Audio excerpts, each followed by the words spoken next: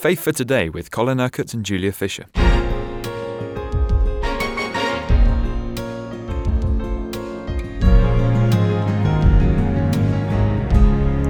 We saw yesterday, as we're looking at Acts chapter 6, that as the word of God spread, maybe we could say it spread because the apostles and those helping them got themselves really well organised.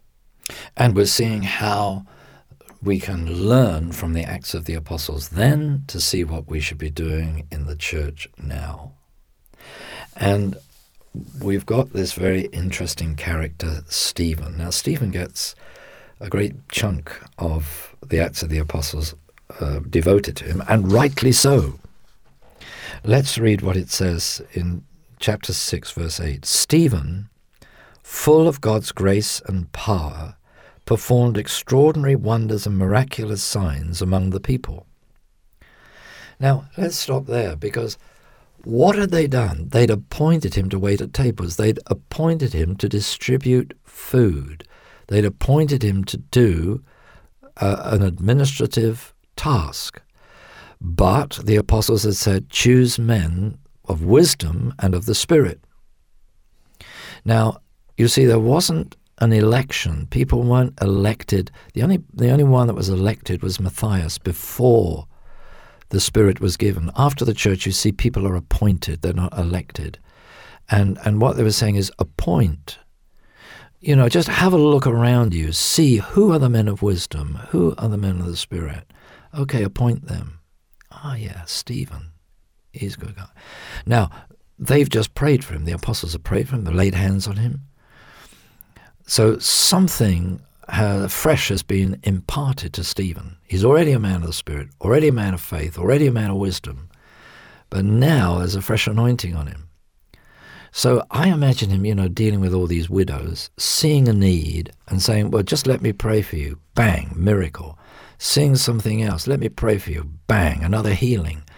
And here are people queuing up for food and they're getting miracles because of the way that God is using this man, Stephen. And they were extraordinary miracles. They weren't just run-of-the-mill things. Obviously, here comes a cripple, walks away with his food. I mean, it's good stuff, isn't it? And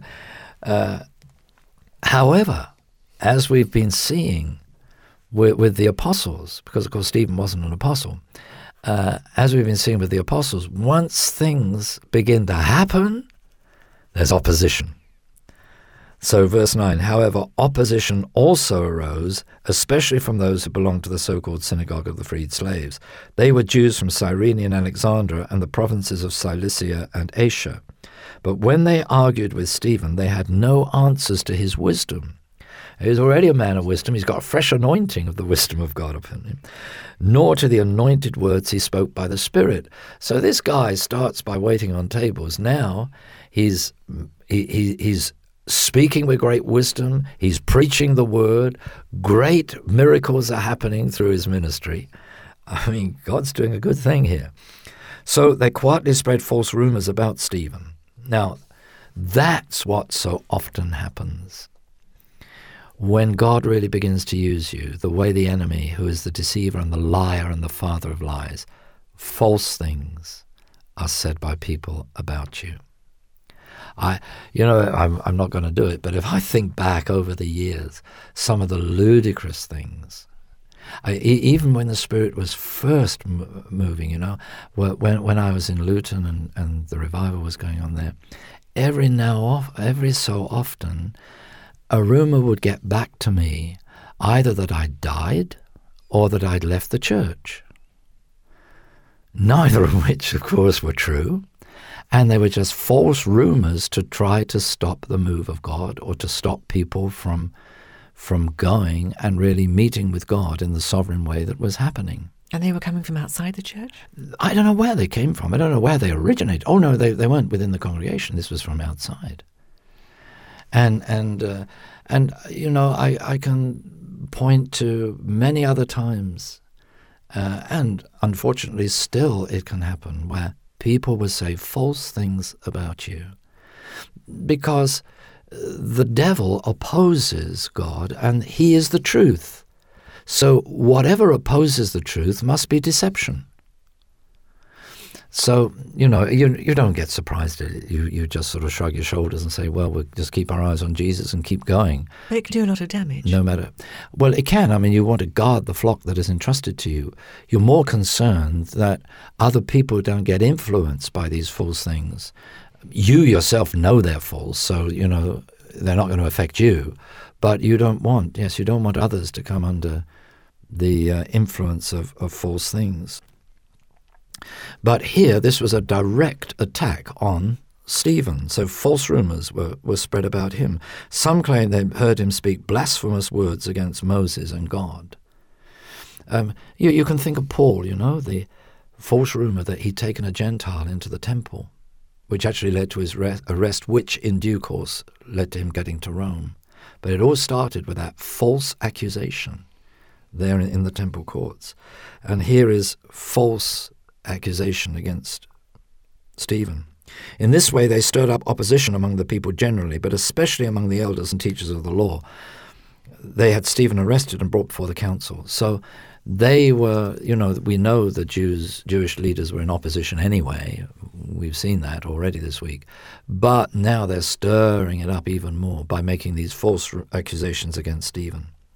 There they produced false witnesses who claimed, "This man speaks continually against the temple and against the law of Moses. We have heard him say that this Jesus of Nazareth will destroy the temple and set aside the customs Moses handed down to us." As the members of the council stared at Stephen, his face shone like the face of an angel. The glory of God was on Stephen. "Are these charges true?" the high priest asked Stephen, who replied, Now, we're going to find this wisdom from God being expressed through what Stephen says. "Brothers and fathers, hear what I have to say." Now, you see, he is being accused, really, of being a bad Jew, of blaspheming Moses and so on.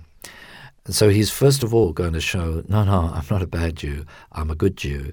In fact, I'm a real Jew because I know that Jesus is my Messiah. But he's going to work his way up to that point, and he doesn't rush. He is meeting his opponents where they are in their thinking. So he says, "The glory of God appeared to our forefather Abraham while he lived in Mesopotamia before leaving for Haran. God told him, 'Leave your country and your people, and I will show you the land to which you are to go.' So Abraham left the land of the Chaldeans and went to live in Haran, where he stayed until his father's death. Then God led him to the land where you now live. But God did not give him any inheritance here, not even a tiny piece of land. However, he did promise him that he and his descendants would possess the whole land, even though at the time Abraham was childless. This is what God promised him.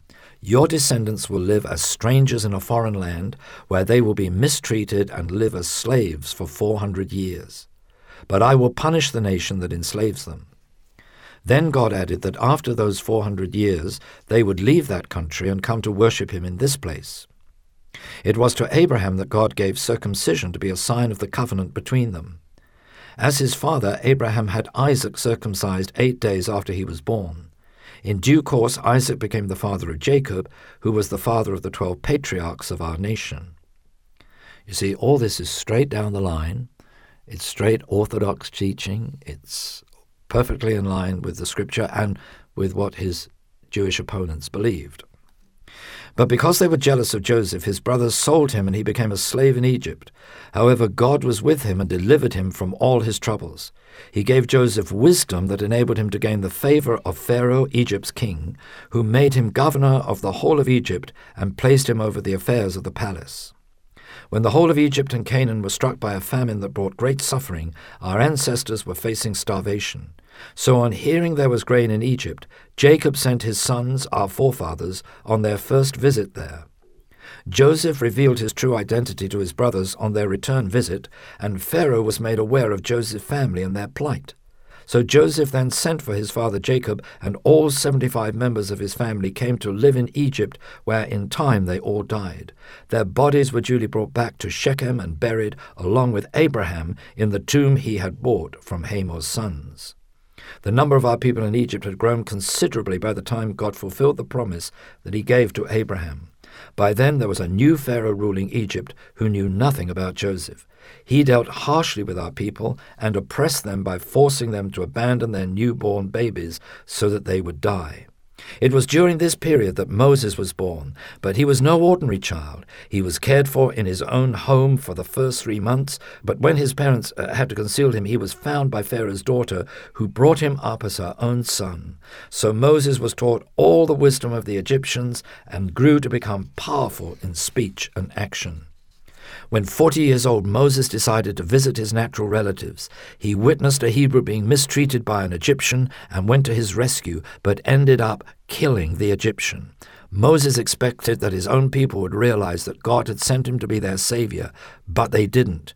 When Moses saw 2 Israelites fighting on the next day, he again intervened, wanting to bring reconciliation. "Men, you are brothers," he said. "Why fight each other?" Now, you see, what he is doing is he's reviewing this history of the Jewish people. And he's working up to the point of realizing that the nation needed a savior, that the Messiah who was sent was Jesus, because he actually did the work of salvation on the cross.